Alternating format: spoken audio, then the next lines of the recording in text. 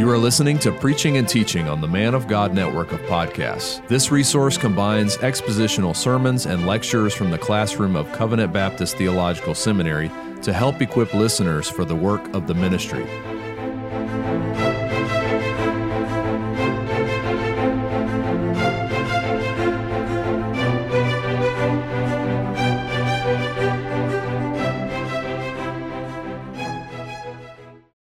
Which is impressed upon the heart of man. We call that natural law. The substance of moral and natural are the same.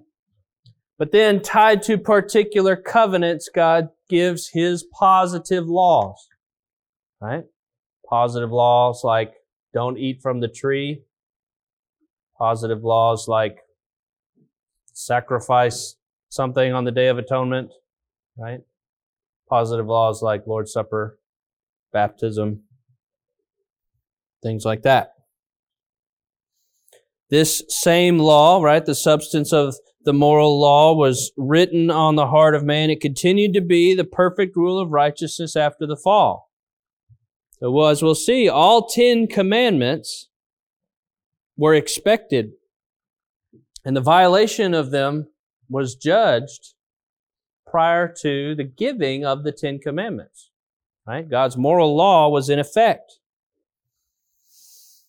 So, God says, for example, for the first commandment, have no other gods before me. I am the Lord who brought you out of Ur, he says to Abraham. I am the Lord Almighty. Walk blameless before me. I am the God of your father, the God of Abraham, Isaac, and Jacob. I am to be your God. To be anachronistic, obey the first commandment towards me. Similarly, the worship of God was to be true and not false. There were not supposed to be idols, no graven images. Right? Put away the foreign gods that are among you. Is a strange thing to say if foreign idols were not yet banned at that point. Right? Who are you to tell me what I can worship?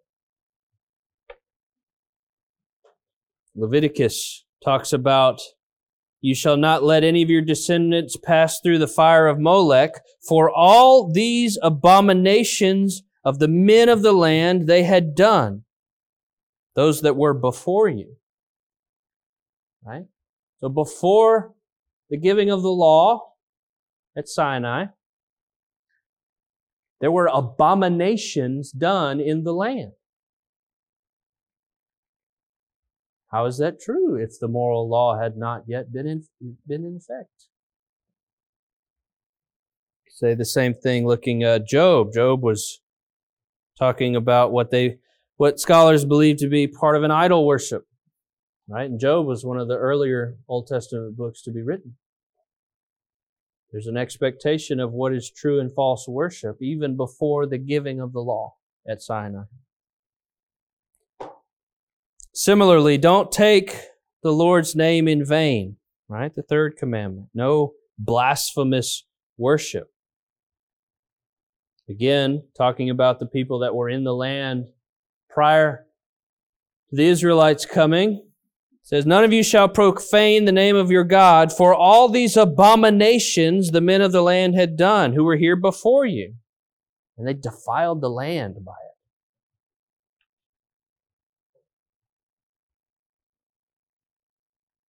it. Right? It may be that my sons have sinned and cursed God in their hearts, Job says. So cursing God in your heart is defined as sin by one of the earliest Old Testament books before Sinai. Remember the Sabbath, the fourth commandment. All right. We start with Genesis 2. When God ceased what He had been doing, He Shabbated, He stopped, He rested. And we'll talk more about this later, but it's significant that God, let's say it this way, It didn't take God 7 days. God took 7 days. Right? He could have made everything in a microsecond, but He chose to take 6 days and then to take one to do something else. Why would He do that if it not were for an example for His children made in His image? Before Exodus 20 at Sinai, we see in Exodus 16, Moses telling the people, tomorrow is a Sabbath rest, a holy Sabbath to the Lord. And so the people rested on the Sabbath day. You didn't have any hint of somebody saying, what's a Sabbath? What? No, it's assumed knowledge prior to Sinai that they are to rest on the Sabbath. Right? This is a holy Sabbath. He didn't have to say, so that means you need to do this and this and this and not do these things. Right? He's saying that's a holy day. You know what to do. Do what God did. Looking backwards. Genesis 2. Significantly, and we'll talk about this later too, Jesus says the Sabbath was made for the Jews. The Sabbath was made for the Hebrews, right? Exodus 20. No, the Sabbath was made for man. There's even an article there. We could say the Sabbath was made for the man. If you wanted to, press it, say it was Adam. Sabbath is grounded in creation, and thus the pattern remains and ought to have been observed, even if we don't have explicit reference of the patriarchs prior to Sinai obeying. Fifth commandment, honor your father and your mother. Luke records Adam and his genealogy all the way back, Jesus' genealogy, back to Adam, who was called the Son of God. Should have honored his father. But because he heeded the voice of his wife and ate from the tree that he shouldn't have, he was judged. He was condemned. He was cursed. Ham, son of Noah, dishonored his father by looking upon his nakedness in the tent. Noah made a fool of himself. Shem and Japheth went out of the way to walk backwards and then put the cloak on their father, put the blanket, whatever it was, cover him up. They sought to honor their father, and they should be praised at least for that much. But Ham did not, and he was judged. The fifth commandment didn't start at Sinai. It started at the garden. Sixth commandment. Shall not murder, right? Well, you don't have to go very far in Genesis to find murder. And it was judged quickly. Cain rose up against Abel. God says, the blood of your brother cries out from the ground. It doesn't say, well, that's an indifferent act that there's no moral standard against right now. But if you did this after Exodus 20, you'd be in trouble. No, there's an objective moral standard that is fixed. Jesus even calls the devil the father of lies and the murderer from the beginning. That's significant. He was not merely a murderer since Exodus 20. No adultery. Seventh commandment. The people of Sodom were judged in part for their wicked sexuality. Sodomites. Potiphar's wife and her action, her desire, her command, even to Joseph saying, lie with me, Joseph calls great wickedness and a sin against God. Right? The creation ordinance of marriage is built upon God's standard of what marriage ought to be, what holiness looks like within the context of marriage. Leviticus, again, condemning the people in the land, right? You shall not lie carnally with your neighbor's wife and defile yourself for her, for all these abominations the men of the land have done, the men who are here before you. Side note, the people that get upset about the purging of Canaan, they need to read some of this stuff. They were abominable, right? They were abominating God. They were worthy of judgment because God's law condemns every single one of us outside of Christ. And therefore we're worthy to be killed. We have earned death.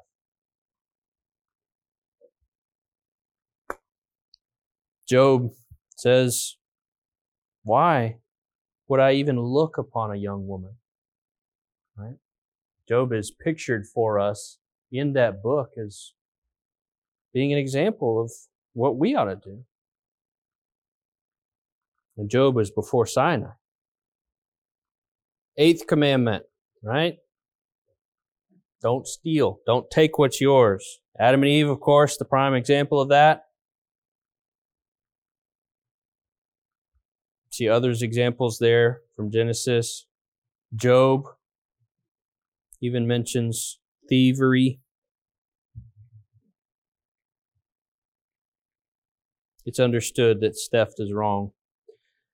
The 9th commandment, you shall not bear false witness. Again, we have the devil from the beginning. He's the father of lies. He's the slanderer. He's the accuser. He's the Hasatan, the diabolos. The serpent, you'll surely not die. Right? The greatest lie ever. Cain said, I don't know where my brother is. Am I my brother's keeper? Sin leads to more sin.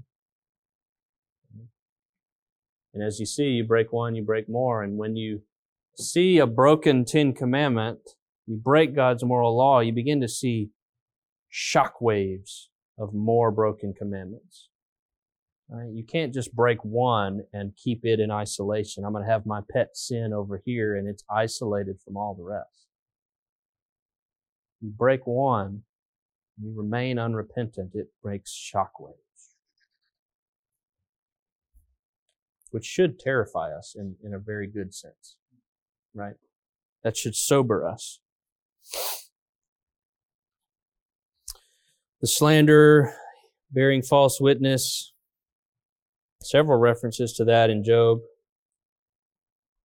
10th commandment, coveting, right? That was, Eve saw that the fruit was desirous. Which doesn't mean she looked at it and objectively affirmed the beauty of the fruit on the tree. Right? No. She craved it. She coveted it. She longed for it. We'll talk more about desire in a little bit. But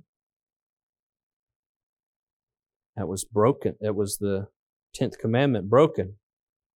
Right? Like we read earlier, Genesis 6, every intent of the thoughts of mankind in his heart was only ever evil continually. The over-the-top repetitiveness of the biblical Hebrew there is just rubbing your nose in the fact that depravity is on display. There, and it's not merely every action that they ever did was sinful, right? Every intention of the thoughts of his heart. That's prime, that's proximal. That's before it ever gets out of our mouth. Before it even gets to our fingertips. It's at the level of heart. Because the law is spiritual, as we will see shortly. So all of that was just to briefly survey that the moral law existed and was in effect, and in fact was judging and condemning all of mankind before Exodus 20 and the giving of the law. Again, affirming the abiding, unchanging standard of morality, God's moral law. We're going to keep going, press on into what is called Lecture 4 in the notes. We're going to get to Sinai, the giving of the law, the Mosaic law. Basil Manley Jr., one of the founding faculty members of Southern Seminary, whose father was a pastor at the First Baptist, the historic First Baptist Church in Montgomery, Alabama, and later a president of this small little school in Tuscaloosa that is now called the University of Alabama.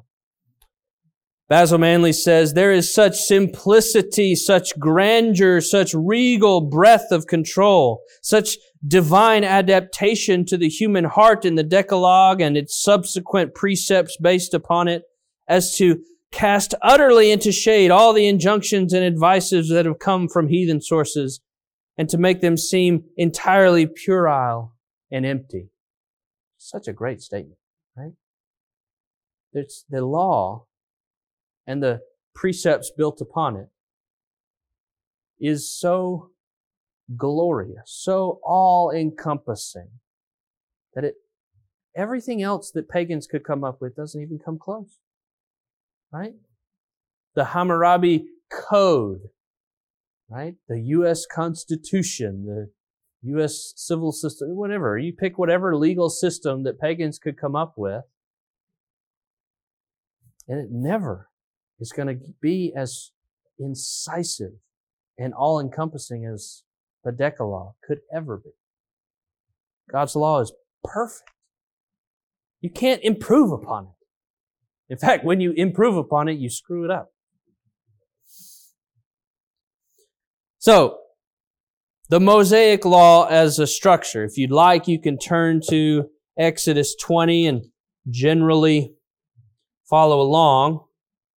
I'm not going to be exegetically rigorous here. I am by no means a Hebrew scholar. But it's significant to know that God's moral law is revealed and comprehended into a larger covenant, the Mosaic covenant, the covenant made with Israel through Moses.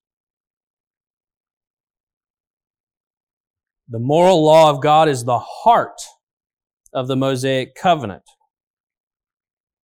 We see that Exodus 19 to 24 is even called the book of the covenant. We have the giving of the law and the Ten Commandments, laws added upon that. And then the book of the covenant is ratified. You can read more about that there. Actually, Gentry and Wellham's Kingdom Through Covenant's really good on that part, on the structure of the Mosaic covenant. I'll make a note in passing. There are differences in the numbering of the Ten Commandments. So if you take, 1 and 2 and combine those, but then break apart the bottom one, I'm going to assume the standard Protestant and Reformed numbering. I have assumed that already, and I will continue to do so. If you want to read more on it, I've got some footnotes there. Sometimes Roman Catholics will follow a different number. I'm just letting you know there is a difference out there. I don't think that it makes that big a deal in the content. Like the law, the same words are used, it's just how you divide it up. So, the Mosaic law. Our confession, chapter 19, paragraphs 3 through 5, explain for us what has come to be known as the trifold division, or the threefold division, or even the tripartite division of the Old Covenant law. This is a category that we understand in light of later revelation, right? God doesn't say to Moses, right after the Ten Commandments, "Now Moses, that was the end of the moral category of the law. You will now transition to the judicial or the ceremonial." Right? No, these are categories. We're doing systematic theology, right? We're taking the whole of Scripture and we're looking and trying to see what the individual says in light of the whole, the particular says in light of all of Scripture. And in light of Christ's coming and language of fulfillment and things in Paul and in Hebrews and other places, we have these three helpful categories. Ceremonial, the judicial, and the moral. The threefold distinction was not original to the Reformers. I think it antedates them. But it begins to get greater clarity with the Reformers. Calvin is especially helpful on the issues. That trifold division is often, like I don't know how many times in class I heard, well, it's not in the text, and who gets to determine what's moral and what's not? Right? Who gets to determine what's ceremonial, what's judicial? Like, you're not, that's not the point. It's pretty clear, as I'll talk about in a minute, the distinction between the moral law and the other two. If you want, we can fight about if it's ceremonial or judicial. To me, they're both fulfilled, so it's not that big a deal. So read Philip Ross from The Finger of God for a trifold division, defense of the trifold division of the law. I was also really encouraged, if you look down I'm on page 14, footnote 32, there was an article in the Journal of the Evangelical Theological Society 2 years ago defending the trifold division of the law. Like, man, I've got a long-lost brother somewhere out there that is swimming upstream against all these modern guys that say, no, it's useless. So, good for him. And he brought up, historically, if I remember right, he looks at like Aquinas and some other older guys. It's really good. So, how do we begin to think about this division of the law? Well, we can notice, first of all, a linguistic distinction between the Decalogue, which is Greek for the 10 words or the 10 commandments, the Decalogue, and the rest of the Old Covenant laws. So I'm distinguishing between the moral law as revealed in Moses, the 10 commandments, and the other, everything else, the judicial, the ceremonial. There's linguistic differences. We have what the text calls the 10 words. Hebrew calls them that. And then we have Exodus 21, 22, and 23. We have the judgments. Gentry does a really good job talking about this distinction, by the way, for a linguistic expert. The Decalogue is also clearly given privilege. Right? The 10 words, the 10 commandments, the Decalogue, is presented as universal absolutes. You shall not murder. That's for everyone, all the time, forever. Right? There's no qualifications. There's no if-then conditional statements. But then when you get past the 10 words, things start looking a little different. If a man does this and this and this, then da-da-da-da-da. Right? Very different. Case studies. Case laws. If this happens, then you do this. If this, then this. The 10 words are different than the judgments. The judgments are almost functioning like legal precedents for us today in our legal system.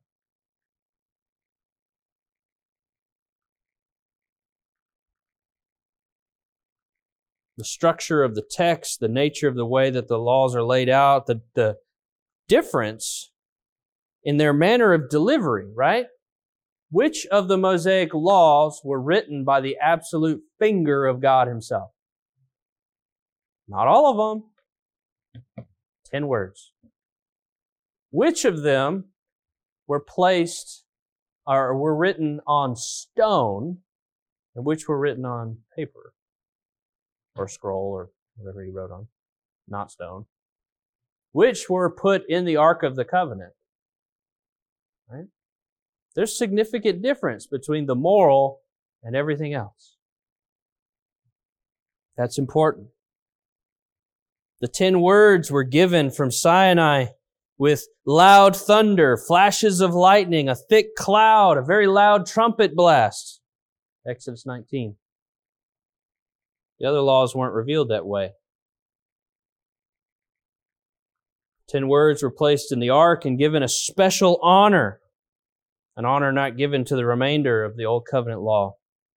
10 words were distinct from the judgments. They're related, they're connected. The judgments were given, built upon the moral law, and fleshed out for their particular covenantal setting.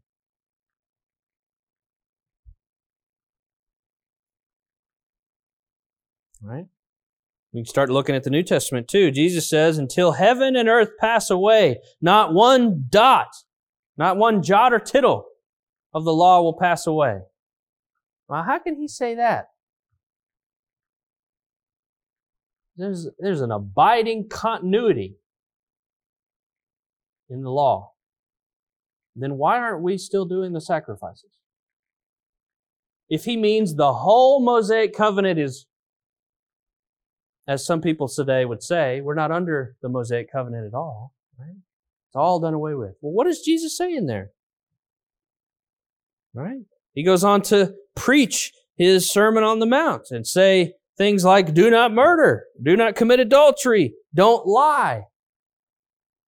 He's expounding the part of the law that will remain until the heavens and earth pass away, which is the moral law, the 10 words.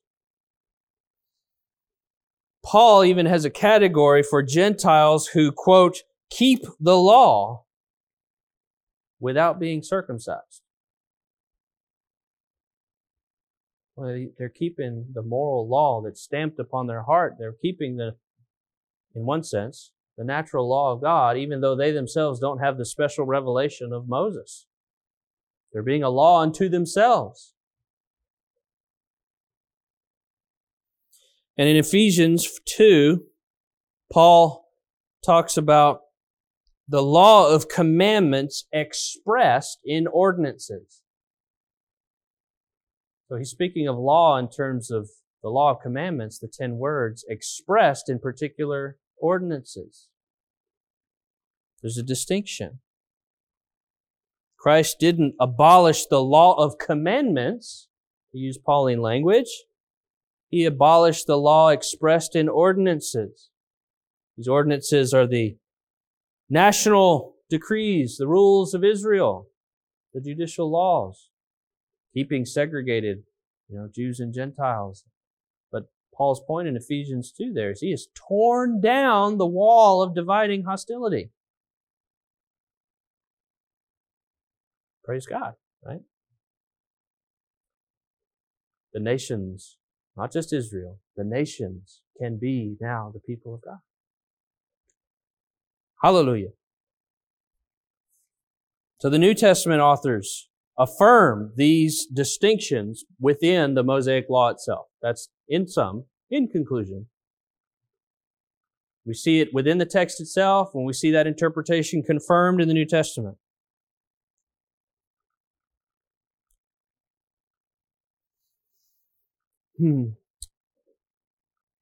So, to pick up language from the confession, the ceremonial laws.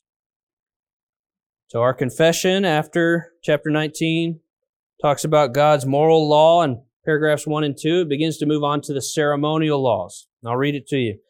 Besides this law commonly called moral, God was pleased to give to the people of Israel ceremonial laws containing several typical ordinances. That means typological, from tupos in Greek. Partly of worship, partly prefiguring Christ, His graces, His actions, His sufferings, His benefits, partly holding forth diverse instructions of moral duties, all of which ceremonial laws being appointed only to this time of Reformation are by Christ, the true Messiah and only lawgiver, who was furnished with power from the Father for that end, abrogated and taken away. So God was pleased to give to the Old Covenant people of God the ceremonial portion of the law to teach us things. To put it very simply, if you had never heard of any of the Old Testament, and then you hear of Hebrews, of Christ being our great high priest, that category of priest would mean nothing to you. Right? We don't even know what that means. He made a great sacrifice. What is that has very little meaning. But because of the types and shadows, the pictures found in the ceremonial law, right? Think about the Day of Atonement, the scapegoat, the sprinkling of blood upon the altar. Those pictures fill out for us the role that Christ was going to play. They're teaching us, right? In light of later revelation, we can then go back and preach the Old Testament and its laws. He set it up on the tee for us to knock it out of the park, right? So you could preach through Deuteronomy, you could preach through Leviticus, and you could preach it in such a way that none of this is relevant for us today, it's all fulfilled in Christ, move on. Or you can go through and say, look at how this text is screaming to us about Jesus. Because these typical ordinances point to Christ.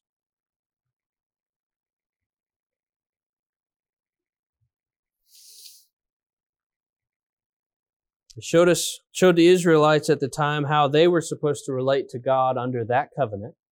Right? There were positive laws that once they became covenantally enacted upon them, they became morally binding, so that violating those positive laws then was morally sinful. But because that covenant has been fulfilled in Christ, we're no longer bound by those positive laws. Praise the Lord, I don't have to bring cattle into my sanctuary and slit their throats, sprinkle it all over. Right? We don't have to pack up our bags and fly to Jerusalem. Suppose we could, sing the Psalms of Ascent as we fly over there. I don't know how that would work. But we don't have to go to a particular place to worship anymore. Praise God. The gospel is not bound by a specific geographical location anymore. We can worship anywhere. And we're not bound by a faulty human priest anymore. We have a great high priest. Man, I love Hebrews. So the next category, the civil or judicial law. This is paragraph 4 of our confession. To them, right, Old Covenant people of God, He gave them sundry or various judicial laws, which expired together with the state of that people, not obliging any now by virtue of that institution. But those positive laws are done away with. Does that mean they're then useless? Well, no. Their general equity only being of moral use for us. So we look at the positive laws. We try and see its connection to the moral law. How did God flesh out this moral law in that particular setting? We try and learn something about that. This is very helpful for us. We're not bound by it, but it's useful for us. So, I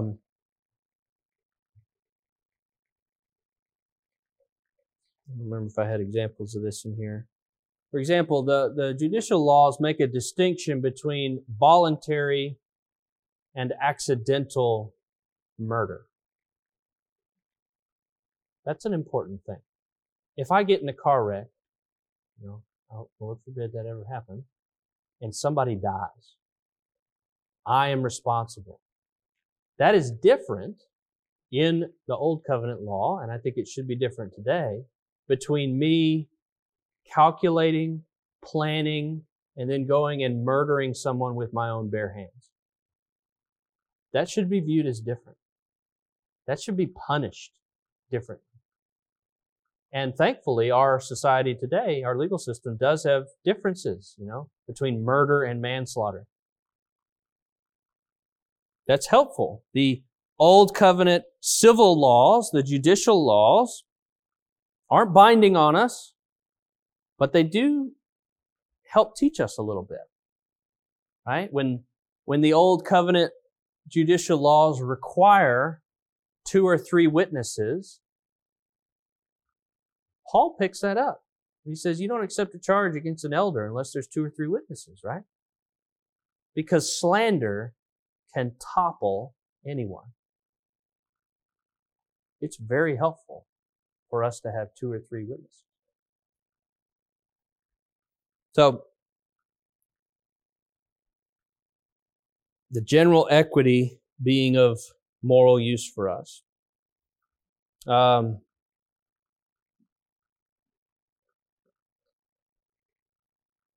So what's the use of this law? Going down to number 6 there. Well, before we go to that, I will note in passing, there are a category of people, of interpreters out there that would be labeled theonomists, or it's just theo, God, nomos, law. They would say that some portion of the civil or judicial laws ought to be in effect today. I'm not going to nuance every position because there are all sorts of different varieties of them out there. Robert Godfrey has an edited volume called Theonomy, a Reformed Critique. It's got some good stuff in it. I think Dr. Waldron, he wrote an assessment of theonomy. I think it's really, really helpful for us to have these categories of moral law and positive laws. That helps us in these discussions. I'm not going to go into full critique of that. When I started preparing for this class, at first I was like, man, how am I going to fill 24 lectures? And then I said at the end of it, like, man, I can't hit every error. There's so many errors on this. So I'm going to try and just state positively what the confession and what the main of Reformed theology has taught on these issues. And I'll show you some resources on some of these errors, like theonomy. And then if you have particular questions for theonomists, that would be great to bring up at the Q&A time with me and Dr. Waldron tomorrow. So if you got good questions about that, jot it down. That would be a good time for that. The confession, rightly interpreted, boxes out theonomy as a possibility. So I don't think you can consistently hold to the 1689 or the main of Reformed theology and also say that civil magistrates need to enforce Old Covenant laws in our nation today. It's really hard to be a consistent theonomist too, by the way. You want all of the laws? No. Well, which laws? The ones that I think are good. That's not how it works. So we'll talk about theonomy, I'm sure, at the Q&A time. Moving on. So what are the effects of the law? Right?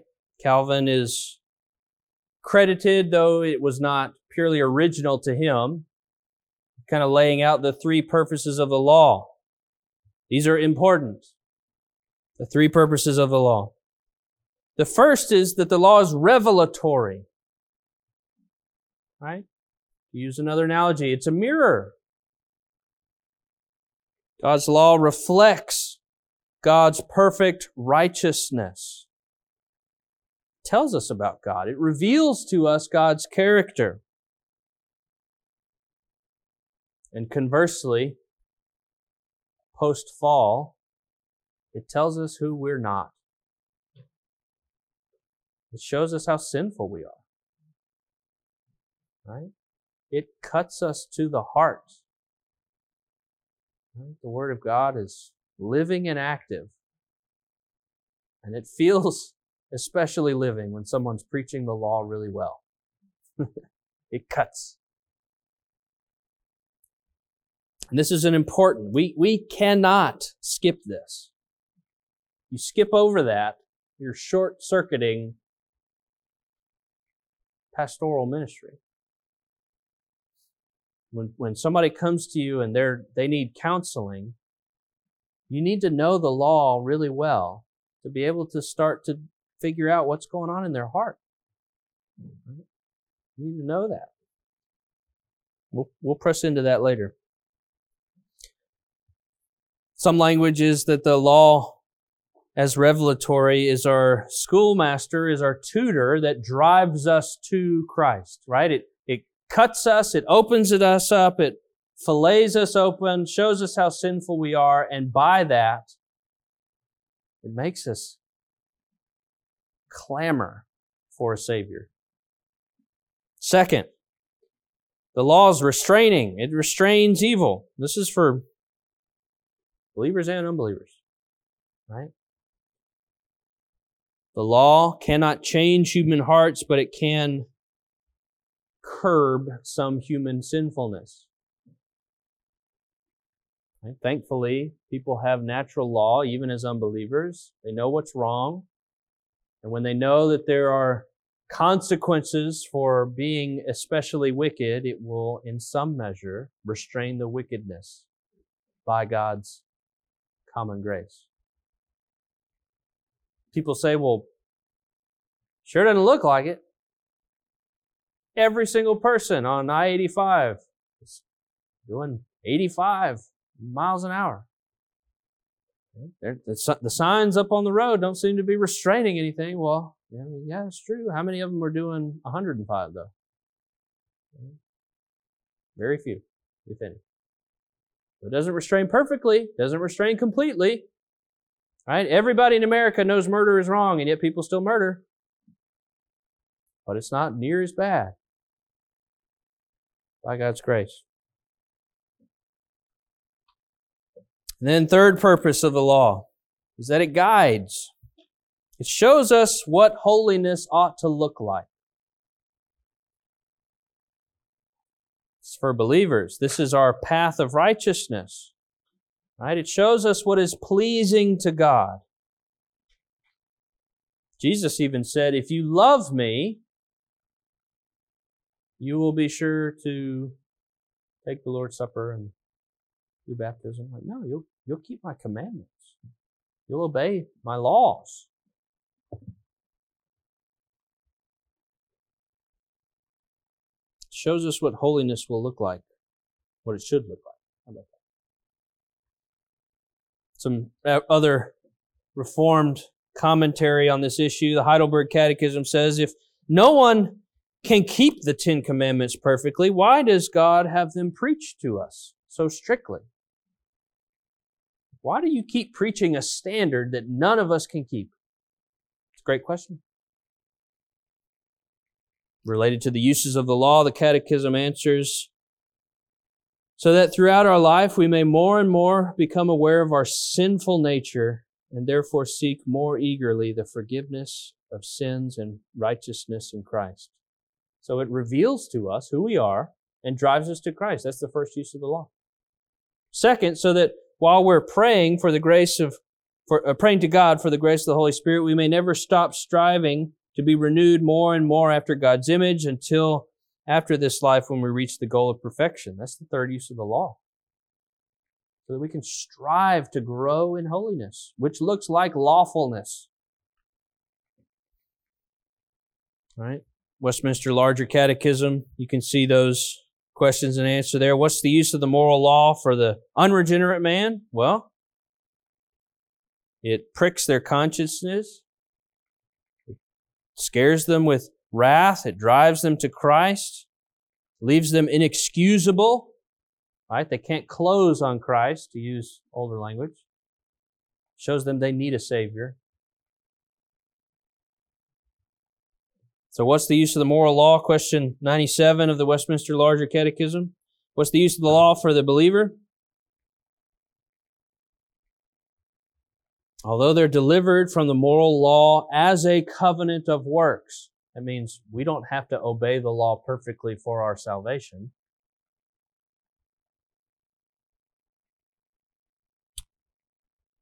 Yet besides that, the general uses with them, to them with all men, it's a special use to show them how they are bound to Christ for His fulfilling of it and enduring the curse thereof in the place of us for our good, and thereby to provoke them to more thankfulness and to express the same in their greater care to conform themselves thereunto as their rule of obedience. So the Westminster Larger Catechism highlights for us that it's not primarily out of sense of duty, but out of a sense of thankfulness provoked by reflection upon the moral law and Christ's fulfillment of it. Right? We reflect upon the gospel, and out of a heart of gratitude and thankfulness, we are propelled to express the same holiness to the law. Love drives us to seek to fulfill the law. We'll never do it perfectly in this life, but God is increasingly pleased as we are driven, compelled by His grace to obey the law. So a few applications. Knowing the trifold division of the law most simply lets us know what we're obligated to do. Right? You get this wrong, you get all sorts of wonky stuff happening in theology. Right? There used to be these bookstores called Lifeways, and they had these books in them every so often. Be some kind of the Daniel diet or the whatever diet. Like we're just going to eat vegetables for 30 days, and like that's fine. You're free in Christ to do that. But the moment you tell me that I can't have bacon anymore, like I'm not happy, right? You have messed up law and gospel at that point. Most simply, right? We live in the new covenant. We can have pork and we can eat shellfish and we can wear whatever stitched together clothing fibers we want, and when you screw up the trifold division of the law, then you're not always left with no law. You're left with whatever laws men press upon you. That's the danger. You screw up the trifold division of the law, you inadvertently undermine Christian liberty, the doctrine of Christian liberty, and you bind men's consciences not by no law, but by whatever law you determine. And that's dangerous. You don't want that. Right?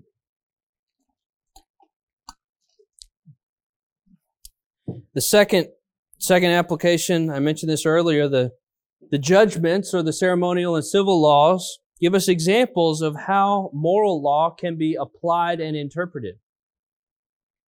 That's helpful for us when we think through difficult situations. There's my example. I knew I had it in here somewhere. Distinction between intentional and unintentional murder. That's helpful when we're thinking through things.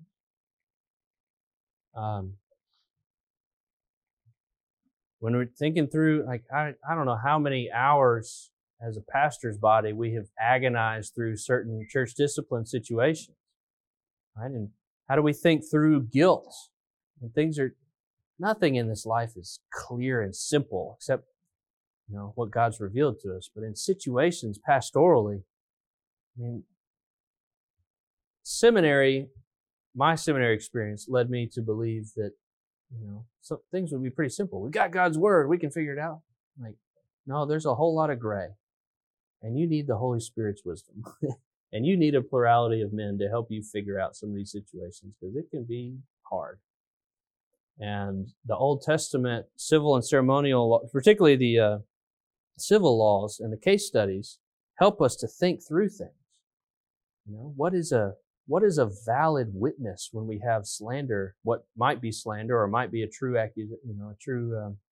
accusation against somebody? What makes a valid witness? How do we weigh these things? And how did the judges handle things? And who did they go and seek out when they were trying to adjudicate some of these things? I think that's helpful. It's helpful for us.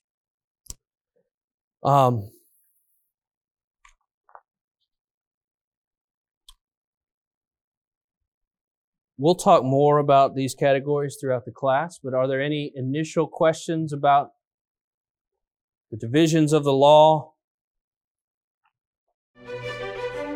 Thank you for listening to this week's episode of Preaching and Teaching, brought to you by Covenant Baptist Theological Seminary. CBTS is a confessional Reformed Baptist seminary which provides affordable online theological education to help the church in its calling to train faithful men for the gospel ministry. To learn more, visit cbtseminary.org.